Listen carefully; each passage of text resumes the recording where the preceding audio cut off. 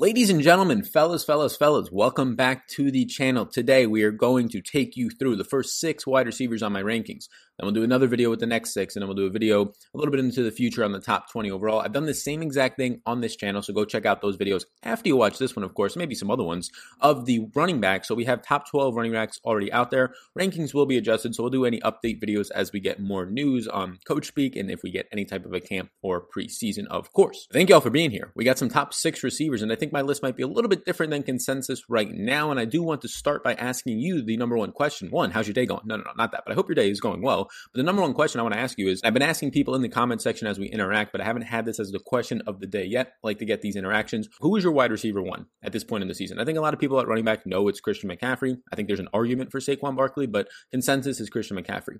Would you rather have Davante Adams or Michael Thomas this year? The year that Thomas had last year is going to lead to a lot of recency bias for you to say Thomas, but that was a historical year. Will he repeat that with Davante Adams being in line for a potential 180, 190 target season? So let me know which one of those players in the comments down below. That is the question of the day, Adams or Michael Thomas. So what I'm going to be doing is going through these 6 wide receivers. I'm going to be giving you a background on what they just did in their previous year or previous years. I want to let you know what their team has been doing in terms of bringing in competition for them, bolstering up the offensive line, which would help these receivers just get deeper down the field. Let you know a little bit about these wide receivers' durability, if there's any injury concerns that should knock them down or choose one guy over another, and really where my process is in ranking them. And then also letting you know just what their top competition is in their target share. Who is the other wide receivers? Are their running backs the ones that actually matter in the passing game, and will they matter in the passing game? And also tight ends are going to matter. Are they a very consistent tight end in the offense? Are they going to steal targets away? So I want to let you know their overall target share, target competition, and just the upside that they have going into the 2020 season. It's good to look at 2018 and 2019 as sort of a reference point in what they did in their offense, but we're trying to project for the 2019 season or the 2020 season, and that's what we're trying to do in this video. So I've been hearing a lot of positive feedback as I've done these videos now for 2 straight weeks. I'm going to continue to do them, so thank you to all the new subscribers. And if you're just seeing me for the first time, or you've watched 1 or 2 of my videos, please, if you got any value from them, or you just want to help a brother out, please do hit that subscribe button. It really does help. And also the notification bell and the like button go a very long way in allowing me to reach more people. The more that you do, you probably saw this video because somebody else was doing that, so please do pass it forward. I really do appreciate that. These videos are completely free here on YouTube. I try not to put any mid-roll ads in, and just in repayment for that, I just hope that you all enjoy these, watch these videos, and really hit that subscribe button and notification bell. My number one guy right now is Davante Adams, and this is going to be the question of the day. Like we said, Adams or Michael Thomas, and it's going to be debated throughout the season. Thomas is the easy and the safe choice to put there based on what he's done the past few years and just based on his overall connection with his quarterback.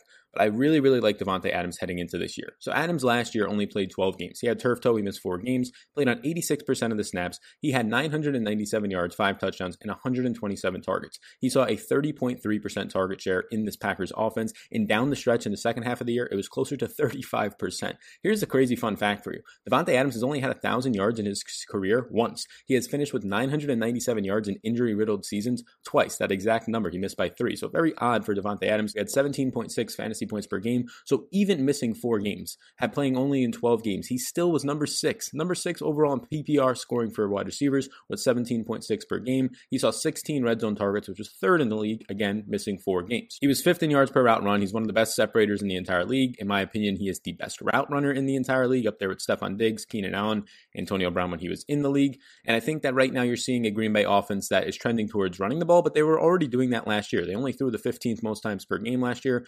38.1. Rodgers, although he kind of was falling off a cliff by many people's standards, he was still analytically very sharp. He was 8th in attempts, 2nd in deep ball attempts, number 1 in money throws, which takes into account your athleticism. He was ahead of Patrick Mahomes in that department, ahead of guys like Carson Wentz, Lamar Jackson, number 1 in money throws, 4th in red zone attempts, and 8th in overall touchdowns. So it was still very much able to help up and prop up a lot of these receivers. His receivers were number 1 in separation, so he fell off a cliff a little bit in his accuracy and completion percentage department. But in terms of just producing at the end of the day, he was still able to sustain Davante Adams as a top 5 wide receiver last year, even missing 4 games. Now in the offseason, the Packers did do some things. They re-signed Mercedes Lewis, a blocking tight end. They did lose Brian Bulaga to the Chargers, very big offensive line piece for them, but they signed a tackle, Rick Wagner, who hopefully can fill that void. Also got some offensive line help in the draft. In the draft, they had the worst draft possible. A.J. Dillon, a fullback in the 3rd round. They take A.J. Dillon in the 2nd round, the guy that I wouldn't have taken to like the 5th round, and they get Jordan Love, the QB. So not much help there. But for Adams, they were screaming, draft a wide receiver. They don't. So it's Adams' way right now. No first round wide receiver to take into his competition share. He looks to be in a really good spot. They ended up getting rid of Geronimo Allison, who was dust last year, rid of Jimmy Graham. That's around 116 targets to go around between Geronimo Allison and Jimmy Graham. And with Adams missing 4 games,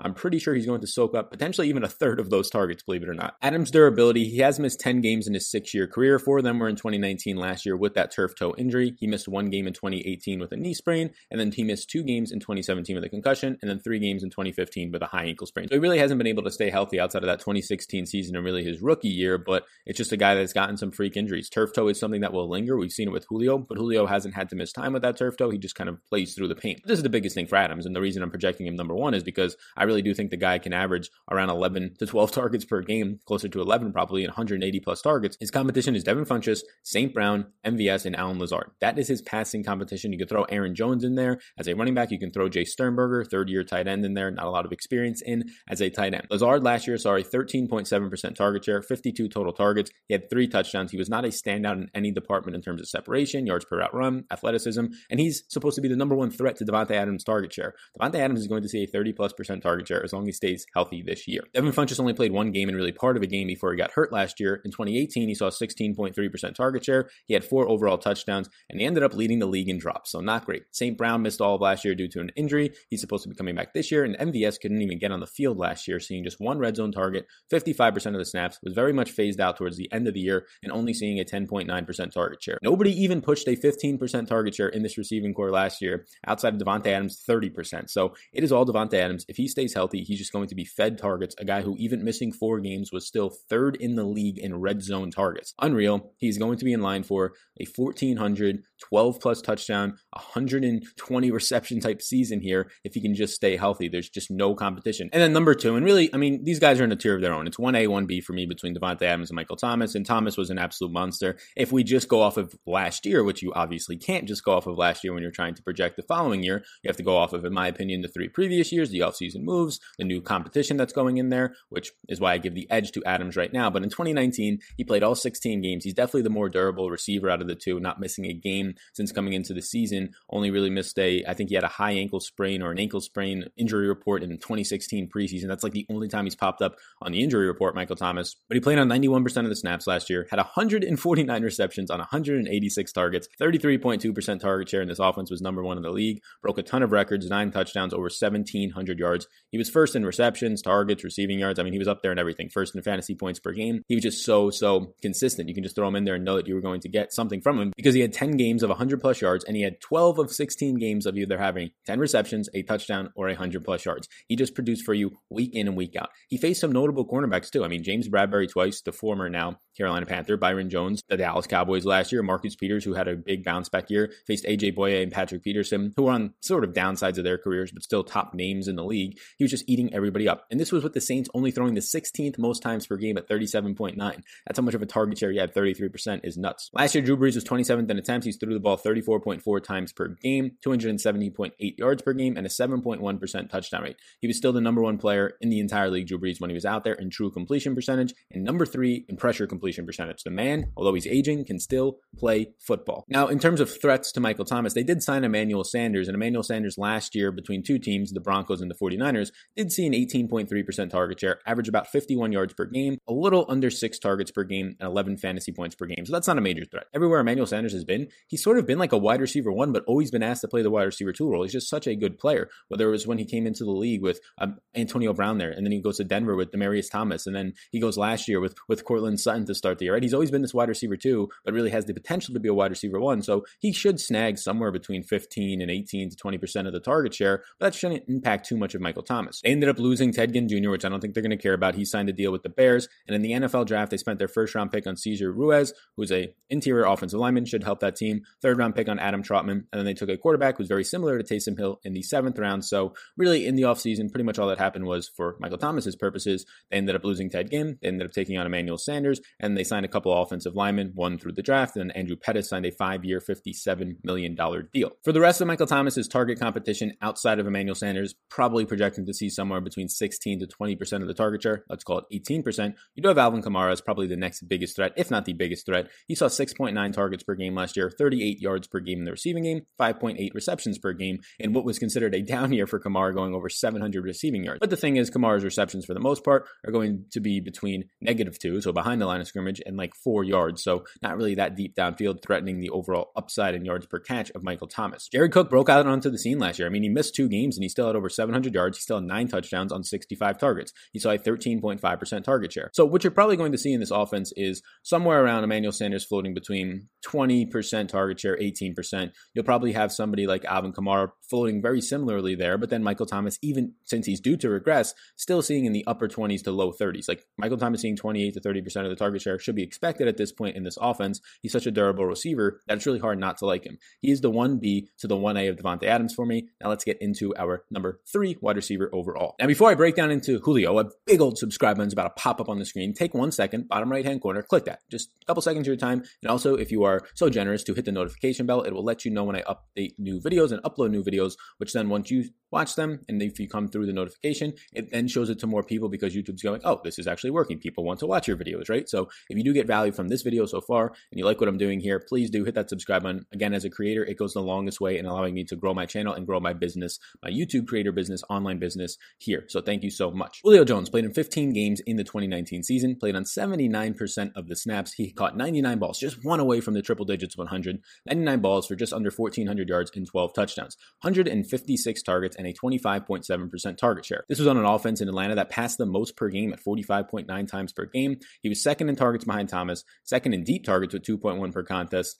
He was second in overall yards behind Thomas, third in fantasy points per game at 18.3, even though he missed a game. And then he was very impressive in a lot of different areas, yards per route run. He was only 85th in separation per target, which we're not really known for Julio to be the biggest separator of all, right? He's just at this point in his career, although he came out of college running a 4.39, at this point in his career, he's a bigger body guy. I mean, he's going into his 10th year in the NFL, so he's not really supposed to get too much separation as much as his size plays to his advantage, a 230-pound massive wide receiver. Matt Ryan last year threw the 3rd most times per game, 297.7 yards per game. I mean, this was still a high-flying Atlanta offense. It just stunk all around on the defensive side, and they stalled in the red zone at times like they have for really the past 3 years. 26 touchdowns. He was 26th in protection, which was the big thing, while some of their early draft picks on the offensive line last year, early in the season and really in the preseason, and he was number 3 in red zone attempts. So this offense clicked last year, number 1 passing offense in attempts per game, and you're going to see probably similar things heading into this year as they've revamped the offense. How did they revamp the offense? On the offseason, they added Todd Gurley and they cut Devonta Freeman, who's probably an upgrade at this point, on a 1-year deal for Todd Gurley. They really didn't add anything else behind him.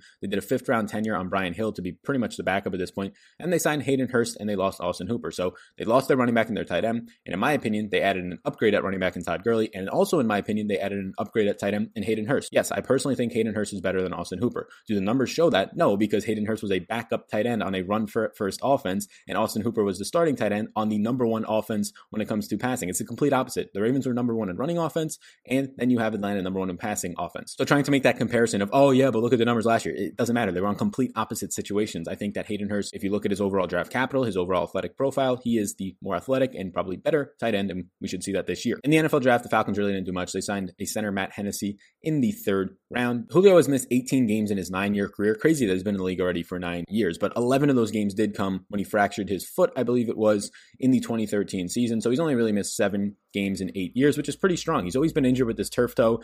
His most recent injuries were 1 in 2019 with a shoulder, 2 in 2016 with a toe sprain. So lately he's been able to just play through injuries, and he normally is known as a guy who does. Now he does have some target competition, namely Calvin Ridley, who's very much set to take that leap and maybe the Chris Godwin breakout type of year that we saw last year. 67 yards per game, 7 touchdowns through 13 games for Ridley, 4.8 receptions per game on a 17.7% target share. He had his breakout rookie year. He had a very solid and strong sophomore year, and now that jump is coming for his junior year in the NFL. After that, you do have Hayden Hurst, who only saw 30 catches on 40 targets last year and 3 touchdowns, but again, he was a backup in a run-first offense. When you look at the actual efficiency numbers, he was the 7th tight end in yards per target, and he was 6th in yards per route run. 6th and 7th ranking in the entire NFL for a backup tight end. That's how athletic this guy was at getting separation and being efficient with his targets. Last year, Russell Gage took on the Mohamed Sanu role once midseason Mohamed Sanu got shipped off to the New England Patriots, and he saw 8 targets per game over his last 6 games, and notably his 13 target game to end the year. He wasn't really efficient with his targets overall, dropped a touchdown at one point last year, but Russell Gage is going to be set to take on this slot role in this offense for a good chunk of the time for a team that does run a ton of 4 and 3 wide receiver sets. So Julio Jones is as consistent as ever. I mean, he's coming into his 10th league, so it's just crazy to think that he should continue to be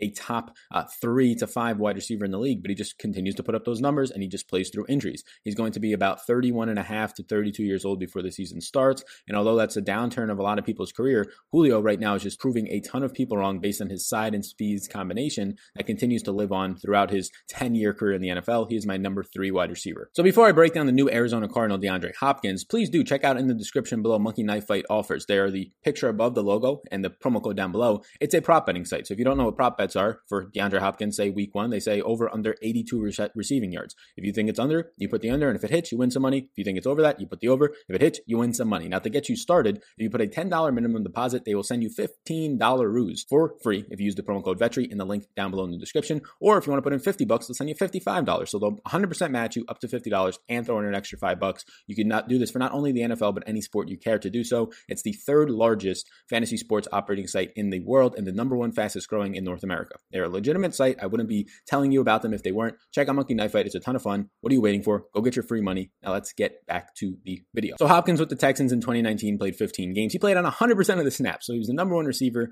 in route participation, had over 100 receptions and over 1,100 yards. 7 touchdowns, 30.9% target share, was second only behind Michael Thomas. Arizona last year, the new team that he's on now, threw the 17th most times per game at 37.8, but they played at a very, very fast pace. Hopkins finished 4th overall in fantasy points per game, even missing a game at 17.8. He only had 7 red zone receptions, but he was lucky that all 7 ended up being touchdowns last year. Kyler Murray in his 2019 rookie season was 9th in attempts. He saw 232.6 yards per game and 20 overall touchdowns. He was number 3 in money throws, which takes into account your athleticism and ability to extend the play. And he saw 4.4 deep attempts per game. That helps Hopkins because that was 9th in the league. So in 2019 offseason, the Cardinals did do a lot. Outside of adding Hopkins, they ended up signing a 1-year deal to Larry Fitzgerald. They put the transition tag on Kenyon Drake, and they signed some offensive linemen and re-signed some offensive linemen in DJ Humphries and Justin Murray. They lost David Johnson, which I'm sure they're happy about that contract leaving. And then Damiere Byrd, a wide receiver, ended up going to the Patriots. In the NFL draft, they got a steal in Josh Jones out of Houston, an offensive tackle in the 3rd round, who was touted to be a first-round talent.